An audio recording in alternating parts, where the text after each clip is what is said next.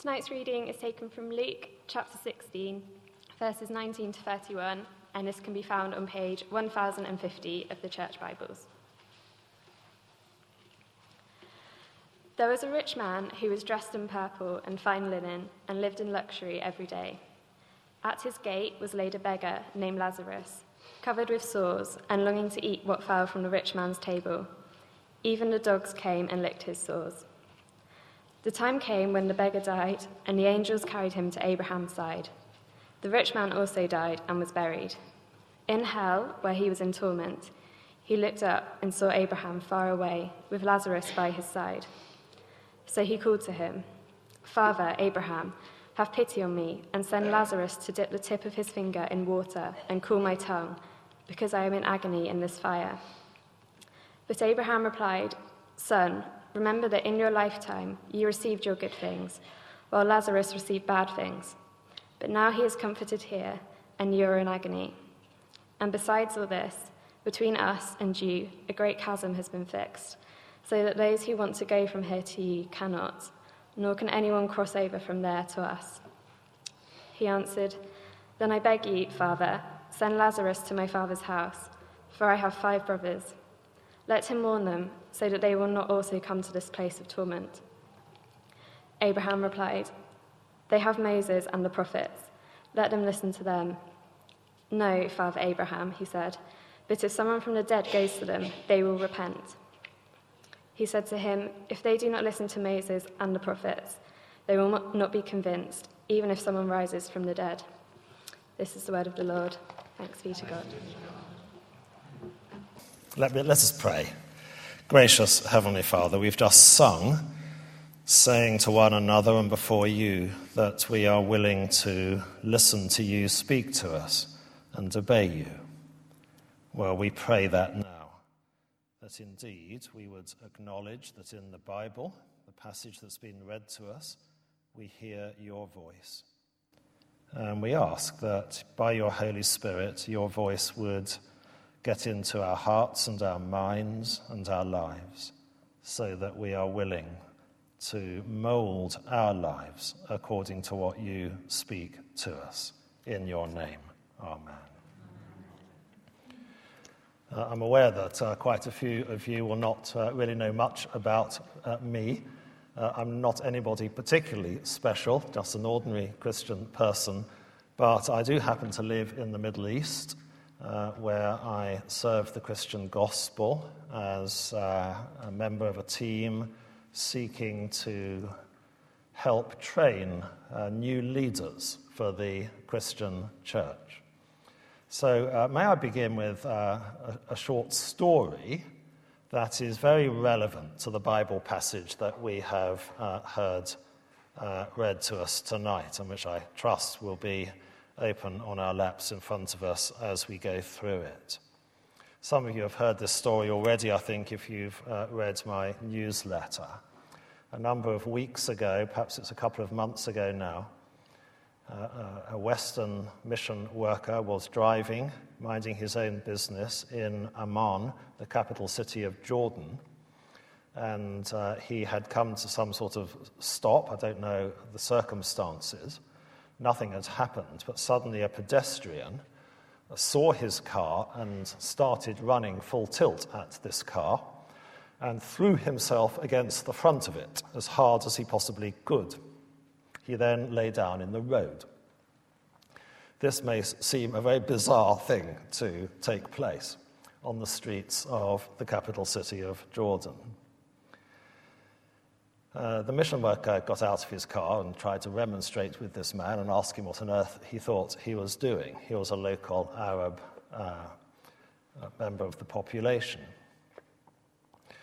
And the gentleman on the ground was screaming in apparent agony and shouting that he had been hit by this car and demanded to be taken to hospital. At this point, after some more argument, the mission worker made a very terrible mistake. He drove away. This he should not have done. He should have called the police then and there and also called for help from his mission agency. but he didn't dream that this was anything other than a highly bizarre incident that would have no follow-up. He was wrong. He was arrested the following morning on his doorstep, put into prison for one night, when he learnt that the person, the victim, the alleged victim, had filed a charge against him asking for 100,000 dinars, which is 100,000 pounds, in compensation for having mown him down on the street.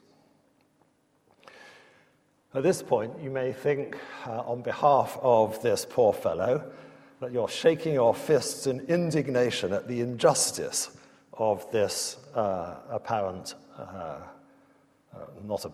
this actual deception by this man who was clearly seeking to milk a rich Westerner, because they think we're all rich out there, of a lot of money by this silly pretense. And the man had made this terrible mistake, which means that his insurance company wouldn't help him.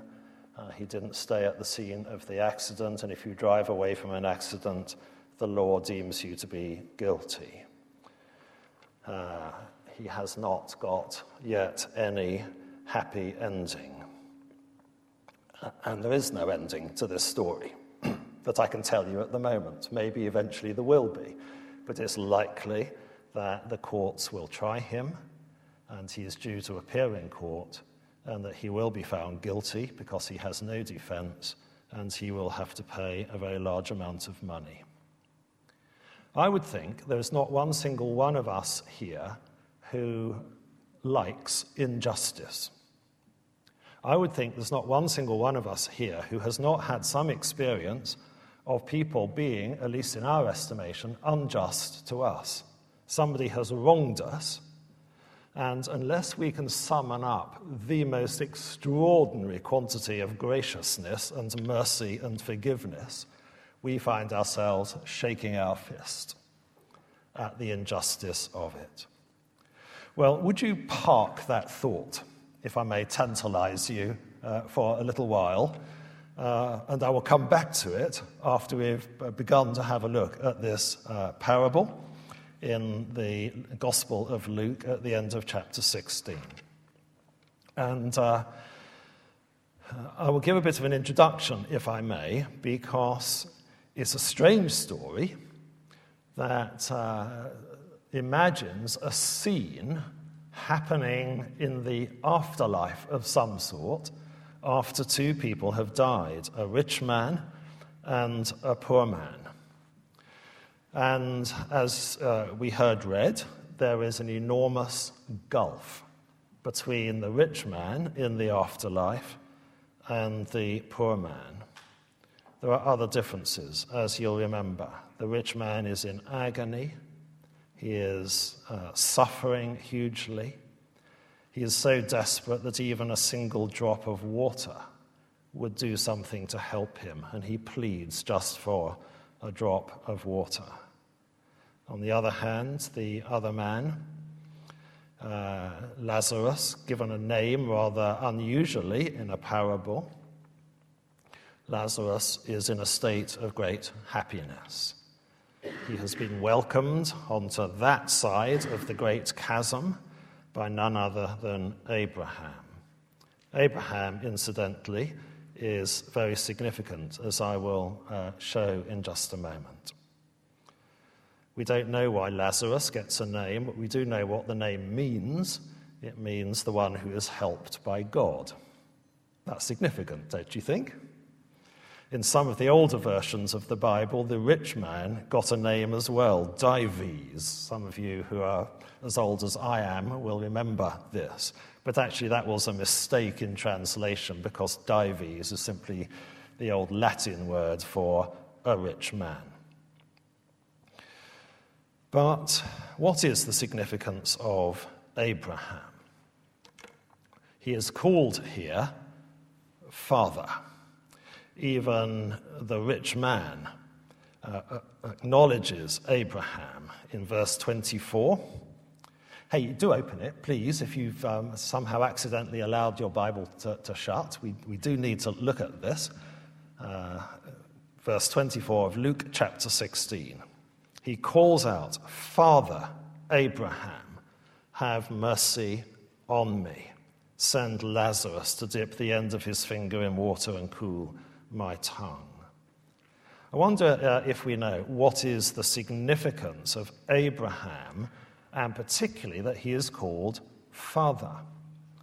Well, if you know your Bibles, you'll know there's a lot of discussion about what it means to be a true son or child of Abraham. I'm just changing son to child there to acknowledge the fact there are a lot of ladies amongst us tonight. I'm sure you'll realize that in the ancient Near East, gender equality had not reached the lengths that it has reached in our country here. And in any case, to be a son in those days was to be the inheritor, the heir, the one who is the heir of the one who has gone before. There's a lot of talk in the Bible about what it means to have Abraham as our father.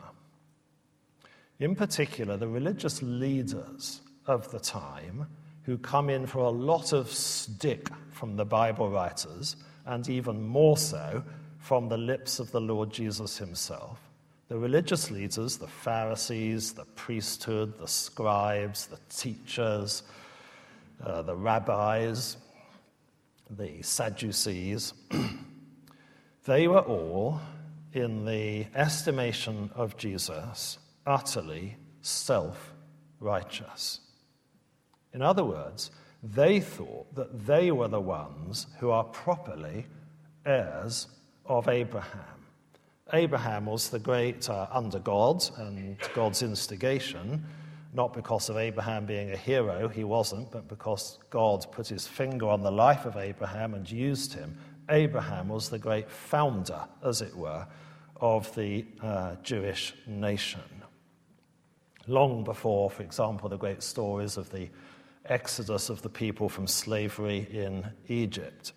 Long before that were what we call the patriarchs of the Jewish religion, Abraham, Isaac, Jacob, Joseph, about which many Bible stories will be remembered by many of us.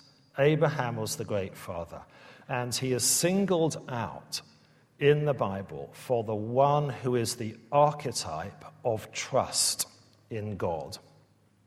Abraham is a hero in the Bible for his faith or trust in God, that God would keep his promise. And if there's going to be a very big lesson for us here tonight, and I would like there to be, I really hope there will be, it's to raise this question: do I think God owes me? Or do I think I owe God? That's the big question which I feel faces us. And not only actually in this passage, but all over the Bible from beginning to end.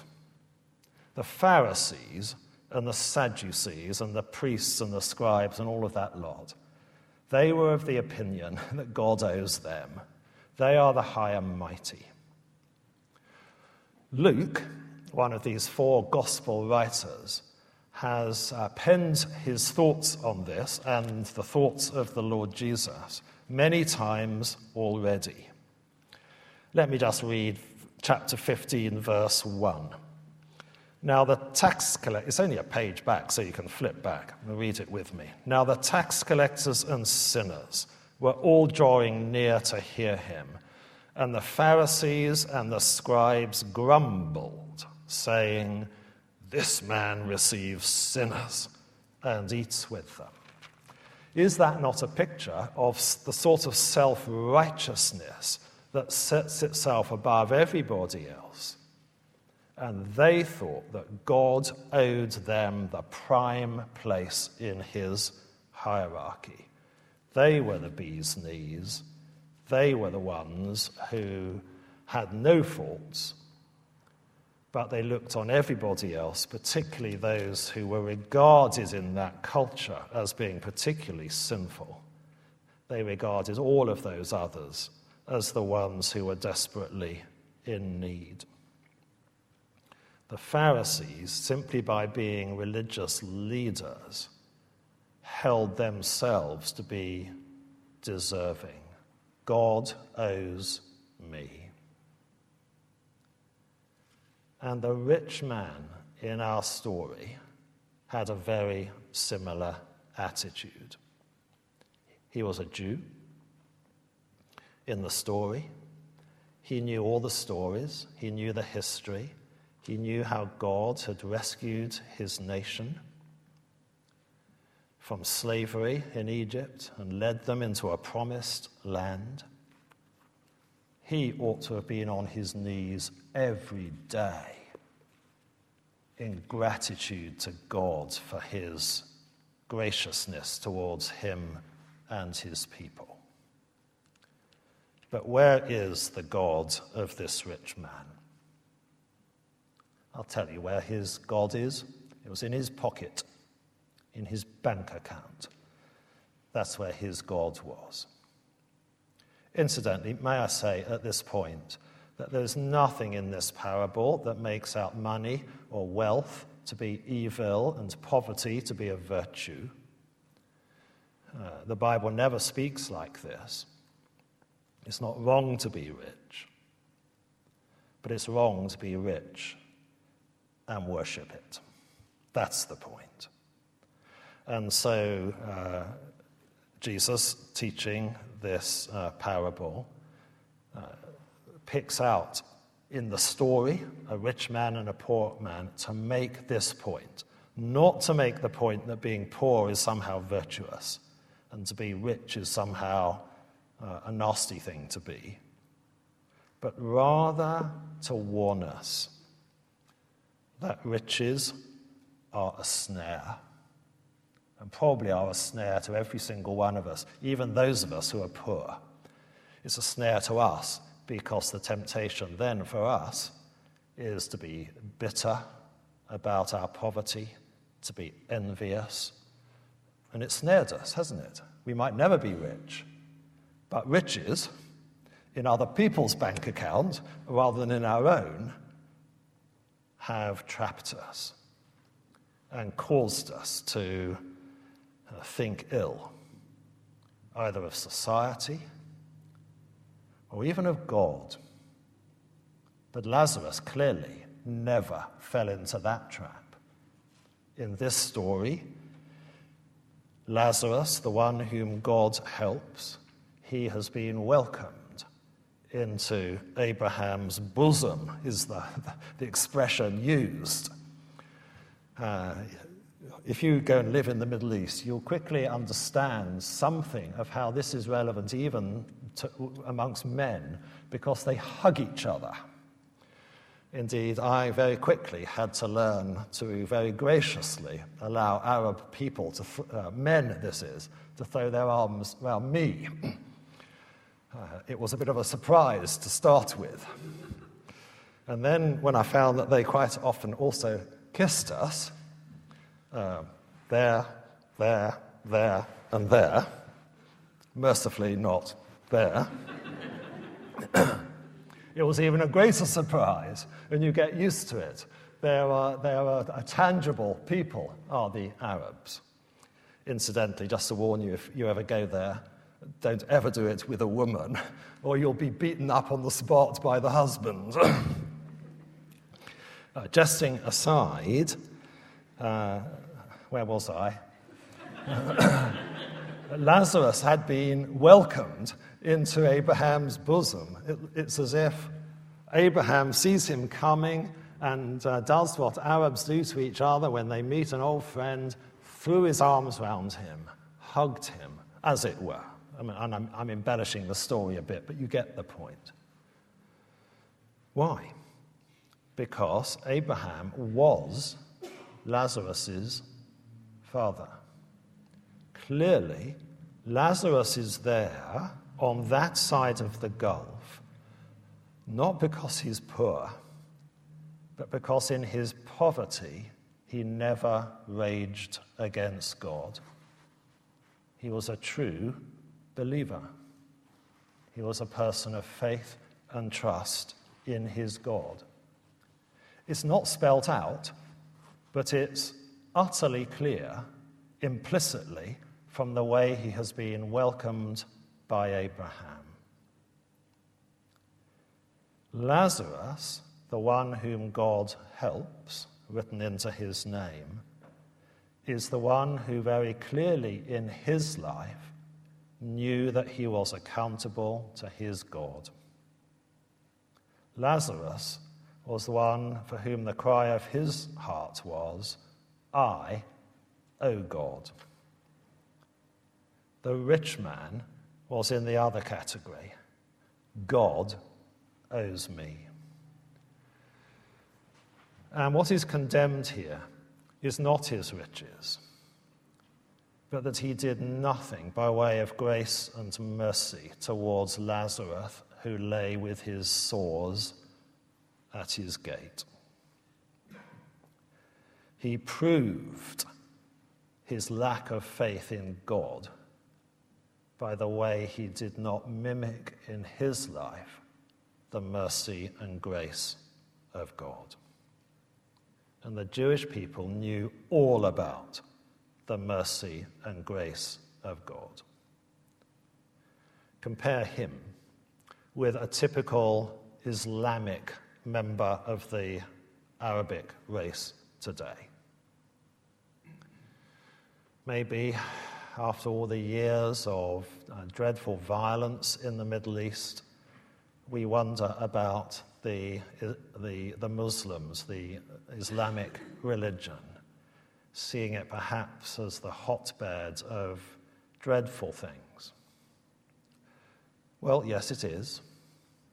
But there is an enormous difference between the typical Arab, who has only ever known the Islamic faith that she or he was born into, on the one hand, and the rich man here in this parable. And the difference is this: they know nothing of the grace and mercy of God. The God of the Islamic religion is not a God of mercy. He is a capricious God. He is a God who demands our love in terms of obedience to strict law. And the typical Muslim is afraid of their God. Have a bit of sympathy, therefore. They're not taught about mercy or forgiveness. They have no hope for what will happen to them when they die.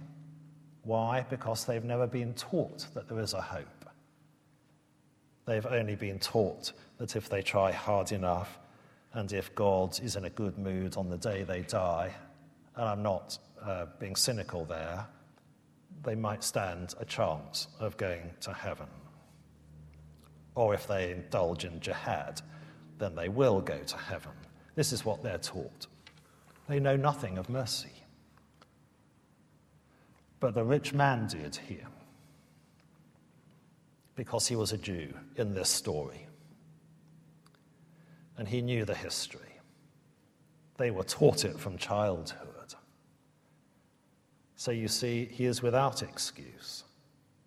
In his life, the rich man was crying out from his heart, "God, you owe me. And I owe nothing to you. Because I owe nothing to this poor man, I will leave him lying there in the gutter." Lazarus is the opposite. The cry of his heart is, "I owe God. My faith and trust will be in him. I am perplexed, yes, I'm in dismay and anguish at my sorry state in life, but I cannot blame God. I can only blame the sin of man that has left the world in such a parlous state that half the world are rich and half are poor." And you may like to know that out there in the Middle East, even today, the gap between the rich and the poor is massively greater than it is in the West. And we see it. In the part of Amman where I live, and I live there because of my work, It's West Ammon, where the rich live. And you see it in their cars, for example. There's absolutely no need to own a huge 4x4 in Ammon, but they do. It gives them status.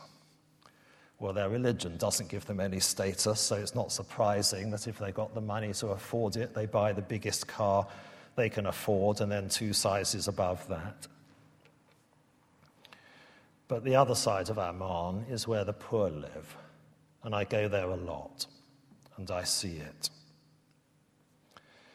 But sadly, the 95% of the population of Ammon who are born into the Muslim religion, it doesn't matter whether they're rich or poor, they hear nothing of grace and mercy, and they hear nothing of Jesus except to condemn him.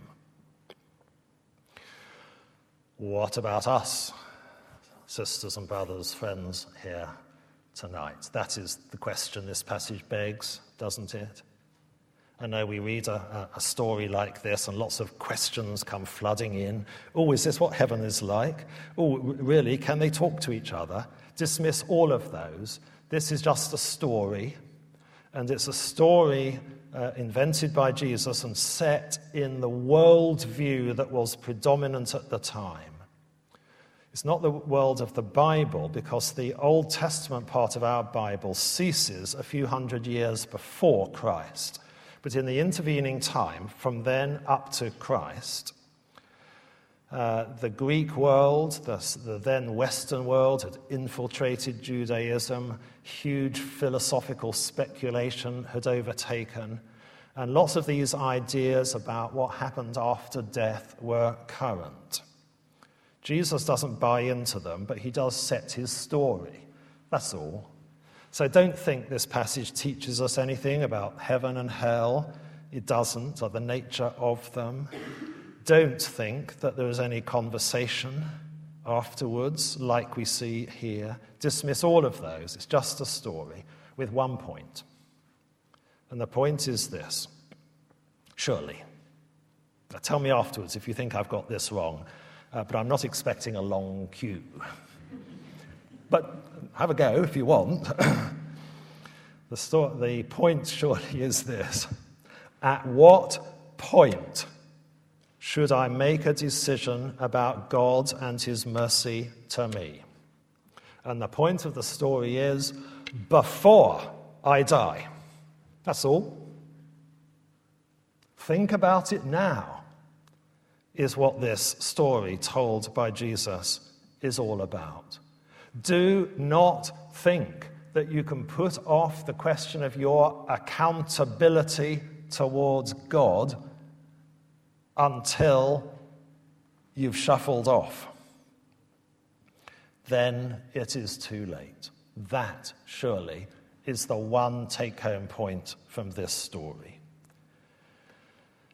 Think of the indignation that we feel when we hear a story like I told at the beginning of this man who's been taken to court for £100,000 for nothing. It's wrong. He has been wronged, that man, and we shake our fists. When we see people doing wrong in our world today, we rage at it, don't we? Munich, a terrible event, or an MP's office being entered against her will, possibly not quite so significant, but do not infer any party political point from me on this. The point is, have you heard the story? She feels that her privacy has been invaded and she has been wronged, and she doesn't like it. Now, do not try to think whether she is right or wrong not to like it. She thinks she has been wronged. And a lot of families in Munich have most certainly been wronged. None of us like being wronged. I hate being wronged. My guess is you do as well. We think, how dare he or how dare she? think how God looks upon us. He has offered us mercy. As Christians, we are utterly clear how God has offered us that mercy. In Christ, in his crucifixion on the cross, bearing our sins in himself so that we might go free. This is grace, the world, grace and mercy, forgiveness, compassion that the world has never seen at that level. But we saw it in the Lord Jesus Christ. Put your trust in me, God says, and you can taste my mercy. He has given it to us, or offered it to us. How can we now shake our fists in the face of God and say, you owe me? Isn't it ridiculous, actually? The very thought of it is preposterous, isn't it? But think how many people live their lives thinking that they are owed. The reality is, every one of us is a creature of the living God, given our lives by him. Every heartbeat that we take is granted to us by God. And when he withdraws permission for our hearts to beat again, they will stop. And then it's too late. An appeal, therefore. Firstly, possibly there are one or two in our gathering tonight who have yet to make up their minds about the Lord Jesus. Please don't hear any condemnation from me. We were all in that position at one stage until eventually God won us and dragged us, as it were, kicking and screaming sometimes, until we so saw the reality of Christ that we couldn't help but put our faith and trust in him. We were all there once. But maybe there are one or two who have yet to make that choice. Make up your minds about Jesus, I beg you. And if things aren't clear enough to do that now, I'm absolutely certain this church runs Christianity Explored courses or the like. Yes, nods around. Yes, regularly, yes. And I'm sure there's one that you can join. But those of us who have placed our trust in Jesus Christ, let us not there sit where we are or stand where I am, self-satisfied. Because if you're like me, and I think you are, being an ordinary sinful human being, we still need to take this to heart. Okay, God has won us, and we've placed our faith and trust in him. We know in our hearts what God has done for us in Christ, and we've accepted it, but we've still got lives to live. And even we Christians could live our lives thinking God owes me, instead of thinking and living, I owe God. I owe God the service of my heart and life, my gifts, my enthusiasms. I don't say that all of us have got to end up being missionaries, wearing our pith helmets and starched short trousers. I've yet to put mine on. Exactly how we give our lives to God in serving him will vary amongst us, and there will be as many different answers as there are people in our gathering tonight. But could I plead with all of us, myself included, let's ask ourselves, how much has this beating heart of mine said to God recently, I owe you. I owe you all that I am. I know we've secured our future in heaven, or rather he has secured it for us, corrective there. But there are still many life decisions and priorities that need transforming according to this principle. Shall we do it? Shall we resolve to do that tonight? as we continue with our service and sing some more praise songs and encouraging one another to believe all these great things about God. Let's do it.